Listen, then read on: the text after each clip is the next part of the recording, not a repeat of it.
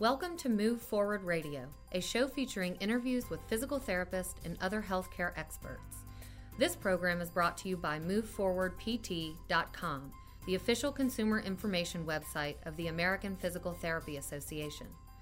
Learn how physical therapists can help people of all ages and abilities reduce pain and improve and restore motion to achieve long-term quality of life at MoveForwardPT.com.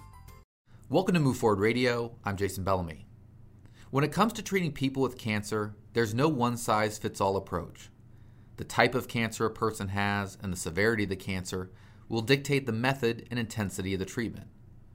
But early research suggests that anyone with cancer will likely benefit from prehabilitation, a period of intervention between cancer diagnosis and traditional cancer treatment. What does prehabilitation entail, and what are the benefits? That's what we'll discuss with physical therapist Mary Lou Galantino in this episode of Move Forward Radio. Here's our conversation with Mary Lou Galantino. Mary Lou, if cancer treatment, that term, is sort of attacking the cancer itself, maybe through surgery or chemotherapy and so on, what's cancer prehabilitation?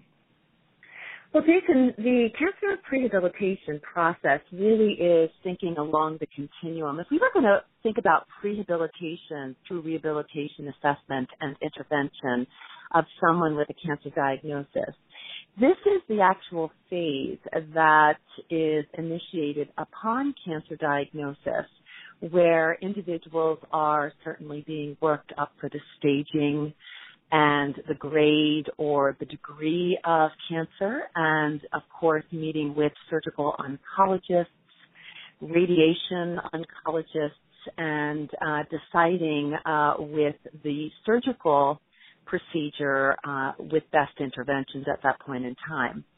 Now, if we consider the incredible overwhelm that individuals experience with a cancer diagnosis, fitting in prehabilitation indeed might be a bit challenging. However, if we really look at the overarching goals of prehabilitation, it really is meant to improve a person's physical and psychological health. And I want to point out the psychological piece because while individuals are awaiting the final staging and the degree or the extent of the cancer diagnosis, indeed the psychological stress is a bit overwhelming. So being able to attend to one's body in the midst of feeling a bit overwhelmed actually can normalize some of the stressors associated with the diagnosis and the workup. And furthermore, prehabilitation can really optimize physical functionality preoperatively to enable the individual to maintain a normal level of function during and after surgery.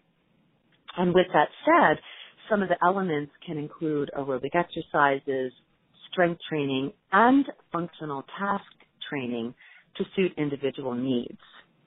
So I think that gives a general perspective, and while the window of time, Jason, might be a bit shorter than expected, what we're really doing in the context of that is to be able to assess exactly where an individual enters the journey with a diagnosis of cancer.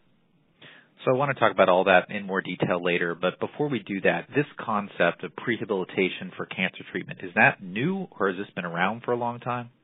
So is it new? Not really. Prehabilitation in terms of the application within surgical patients has indeed been studied. As it relates to cancer, there are small clinical trials that we can certainly talk about should you wish, but I think as it relates to cancer prehabilitation, most of the research and the writing has really been guided by Dr. Julie Silver, who has really moved this agenda and this conversation. She's a physiatrist who does cancer rehabilitation out of Harvard and has really driven this conversation forward in certainly the training as well as within our oncology section of the American Physical Therapy Association to drive that earlier intervention and that early focus to prepare individuals along the long journey of the various surgical, radiation, chemotherapy interventions that patients will incur. So there are so many different types of cancer, but give me a sense of what prehabilitation might involve. as a therapist that would work with an individual during the workup for the cancer diagnosis, we would be assessing all of these domains and then prepare for the surgical procedure and the potential impairments and functional disabilities or impairments that may occur as a result of the surgical process. I think that might be helpful just to gain that perspective, and especially with someone with lung cancer, if we take that individual, we want to be able to look at their vital capacity prior to surgery and be able to either take some baseline measures such as a 6-minute walk test and then determine within the constraints of their time to begin to put together either a walking program or an aerobic exercise program alongside with smoking cessation to begin the process of acculturating them to improving their outcomes postoperatively. So I think that that's one example. The second example would be a patient with a diagnosis of breast cancer, and depending upon the surgery that the individual would undergo, to be able to consider the potential lymphedema outcomes, and that's where our surveillance model of lymphedema prevention that really was done by Nicole Stout and colleagues, where they really showed that measuring surgically and then following women over the course of several years, the ability to intervene with proper lymphedema management and intervention really reduce the risk of exacerbation of lymphedema and ultimately reduce the cost of lymphedema treatment throughout the trajectory. So I believe these surveillance models, as exhibited by the breast cancer studies, that are quite compelling, really give credence to why we want to capture measures prior to surgery. So we do have those baseline measurements.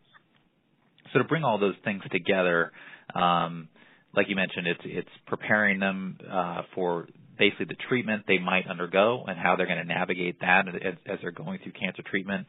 It's to prepare them for the life that they may have after the treatment, or what that's going to look like, the changes they may need to make as a result of their cancer diagnosis and treatment. It's getting that baseline, as you said, so that they can know how they were preoperatively or pre-treatment, and what to expect thereafter.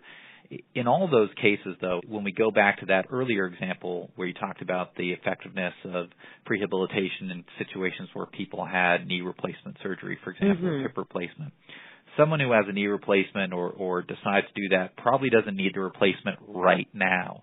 On the other hand, someone who gets diagnosed with cancer may begin treatment almost immediately. So it seems to me the window for prehabilitation must be considerably different. And what challenge does that provide for inserting prehabilitation into this course? Because in some cases, people are going to receive the diagnosis and fairly soon going to begin that treatment process. Well, that is certainly a challenge. So we are working against the clock, Jason, and I think therein lies the careful gradation of proper dosing prehabilitation within the context of the competing consults and challenges therein. So my bottom line question, if I'm working with someone newly diagnosed, is to be able to capture their existing fitness level as they're walking in. That ability to intervene with a strategy of baseline measurements, quantifying existing physical ability and fitness level to then begin to manage and not stop what individuals may already be engaged in, but to, number one, confirm and indeed point out the fact that exercise is important for stress management. One of the areas that we quantify through the trajectory of treatment is distress. And the distress and anxiety and depression that occurs can actually be mitigated quite well with the modulation of exercise. And this doesn't mean that they have to do intensive exercise. What it means is that whatever the individual is doing in their present everyday activity prior to the diagnosis of cancer, they should continue. And And indeed, during treatment, oftentimes individuals become sedentary because of either fear of movement of the extremity, number one. Number two, the fatigue that gets incurred as a result of radiation and chemotherapy. And then the emotions that may underlie all of the aforementioned treatments. So we know the research is quite compelling that exercise during treatment for cancer is truly a mitigator of cancer-related fatigue and does improve outcomes at all levels. So that confirmation of holding on tight to what can I do for my own self-efficacy, if you will, and what can I do for the ability to maintain my quality of life while I have surgery, turn myself over to chemotherapy, lay on the table for radiation, and feel a sense of helplessness, hopelessness, capture it back with physical activity during the trajectory. And I believe that that grounding nature of prehabilitation is the buffer that we want individuals to walk into the journey of treatment. How many health professionals may be involved in someone's prehabilitation stage for treating cancer? The important feature is putting the right people at the right time for the right patient. Because if you have someone who is opposed to participating at any level of physical activity, we might want to begin with a nutritionist. And a nutritionist who will say and possibly be that entree into physical activity in concert with optimum nutritional changes in one's treatment.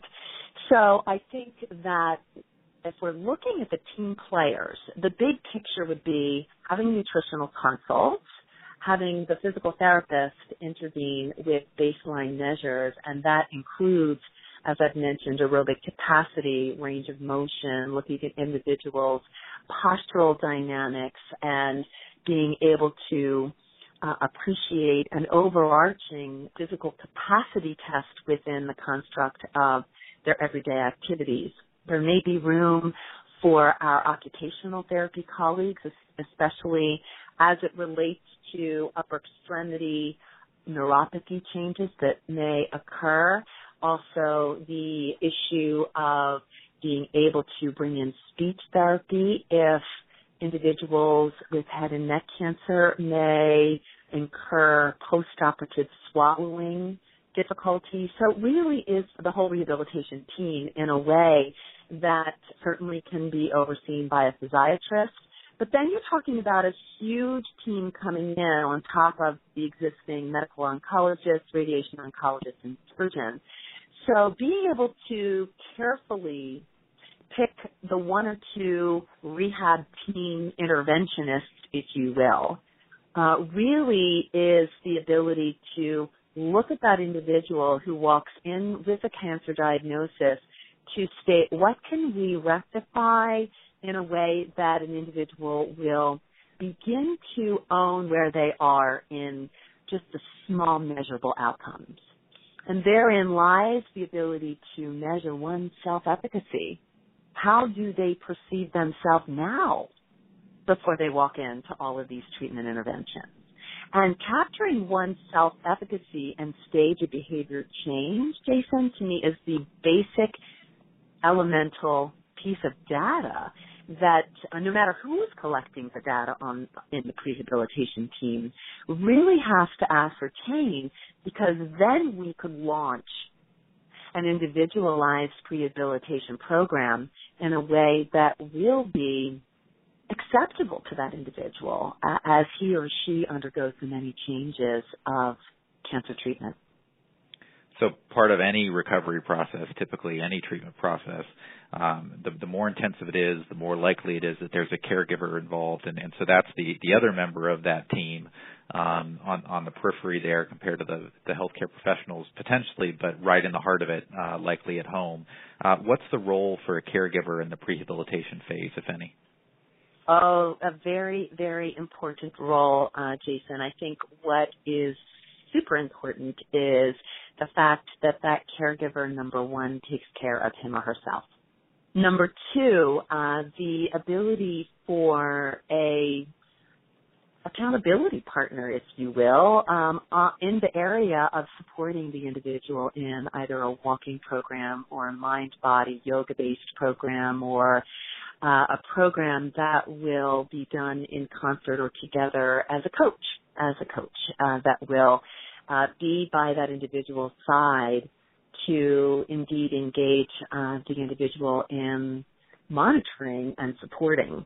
They may be the caregiver, him or herself, may be an entire family dynamic, or may be a wellness community, a local wellness community that really provides free nutrition and exercise classes in the community. And I think that's one of the resources that I'm on the board of our wellness community in Wilmington, Delaware, and I feel really strongly that this resource, free to those who would like to access it, is really available for all of these consults that we've discussed. So if indeed it's not available in the healthcare system, individuals can be their own advocates and seek various local wellness communities that have cooking classes, nutrition classes, yoga-based classes, Pilates, Tai Chi, and also social support classes. And therein lies the caregiver's role to engage in his or her own support mechanism to be able to buffer him or herself in the care of the individual undergoing extensive treatment for their cancer. That's a great point. So you've talked about the so many benefits that there are potentially physically, psychologically for someone going through cancer treatment, and you've highlighted a little bit of what we still want to know in terms of creating specialized individual programs and things of that nature, and knowing exactly where all the pieces fit. But top of the list, kind of what don't we know about prehabilitation as it relates to cancer treatment that you would most like to know at this point? I think what's important is what's the proper dose. That's probably at the top of my list. There are several studies that look at lung, colorectal, and esophageal cancer, and they did a 4-week prehabilitation program that did not delay the usual workup for, in this case, lung cancer and subsequent resection surgery. And what they actually showed with just the 4-week prehabilitation program was that patients in the pulmonary prehabilitation subset had a shorter hospital stay and a shorter duration of chest tube necessity. My question after that study would be, would 2 weeks show similar outcomes? In an Italian study that looked at patients with stage 1 or 2 non-small cell lung cancer and chronic obstructive pulmonary disease, who went through a prehabilitation program, they did supervised aerobic exercises and added strength training. Now, granted, these are small studies, but all individuals with functional improvement as measured by peak oxygen consumption and pulmonary function tests. So these studies are small. Many have been done in other countries, including Japan, where they looked at individuals, again, lung cancer, that received prehabilitation, and they had a supervised hospital-based respiratory therapy program, and they had greater impairments in lung function. In the prehabilitation group, the prehabilitation patients had fewer postoperative complications, and again, shorter hospital stay. So I think if I put together my list, it's the timing and the availability of potentially curative treatment are important considerations when designing the prehabilitation program.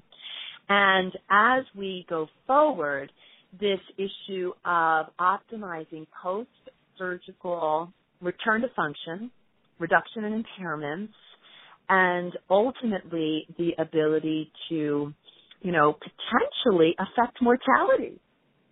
I mean, that's a long-range question. Can prehabilitation actually improve mortality? We want to reduce, obviously, the comorbidities that individuals come to the table with when they have a cancer diagnosis. But can we actually predict survival? if we implement prehabilitation. Because if we could have the armamentarium of exercise across the board and across the spectrum of cancer survivorship, and then know that implemented prehabilitation played a major role, then we can look at some of these cost-effective and reduction in morbidity and mortality. I think that's really key. I also want to point out that there is room for wellness coaching in the context of all of this. I actually did a study in the state of Delaware where Governor Minner had us looking at this very question that you asked prior. How do we serve now at the other end after individuals finish treatment? And we did 5 telephonic wellness coaching interventions for individuals with all types of cancer.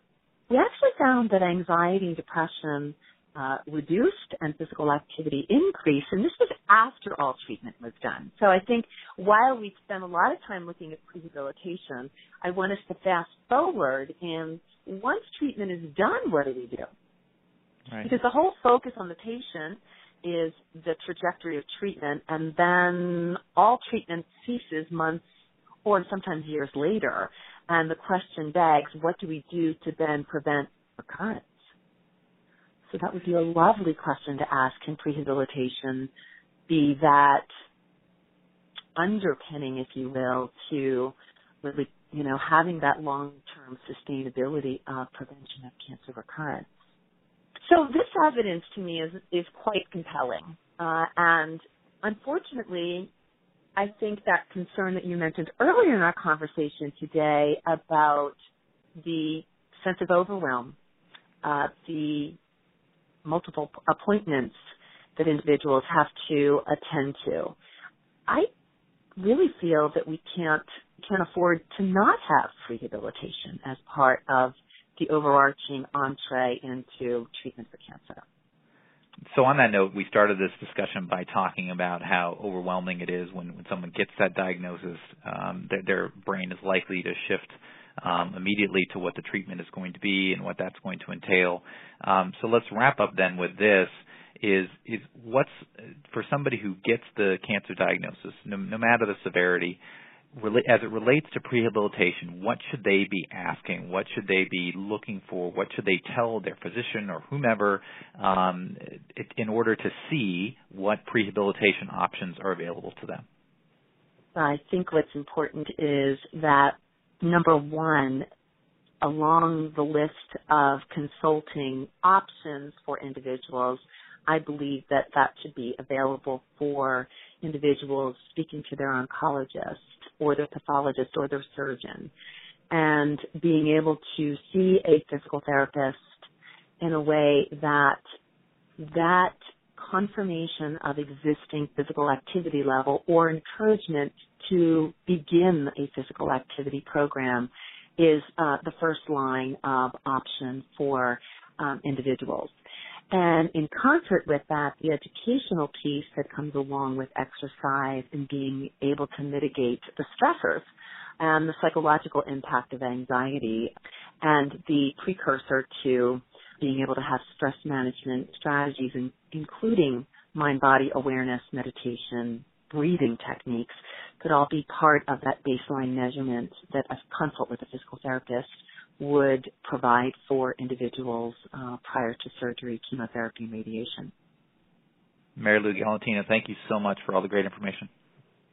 Well, it's certainly been my pleasure, Jason, and speaking from both a healthcare professional perspective, a cancer survivor myself, a husband who survived head and neck cancer, and being able to see it from all different perspectives as a clinician, as someone who has been doing cancer rehabilitation since the early 80s, someone who has lived the diagnosis, and someone who has really reached out to do public health research in this area. To have the conversation with you for our listeners is really an honor. It's a pleasure, and it is my hope that our healthcare system can continue to really cultivate the conversation of prehabilitation in a way that will optimize quality of life for all of us surviving cancer. So thank you very much for this time. Thank you for listening to Move Forward Radio. Insight from our guest is for informational purposes only and should not be used as a substitute for individual treatment by a medical professional. Learn more about how a physical therapist can help you and find a physical therapist in your area at moveforwardpt.com. For an archive of past episodes, visit moveforwardpt.com/radio.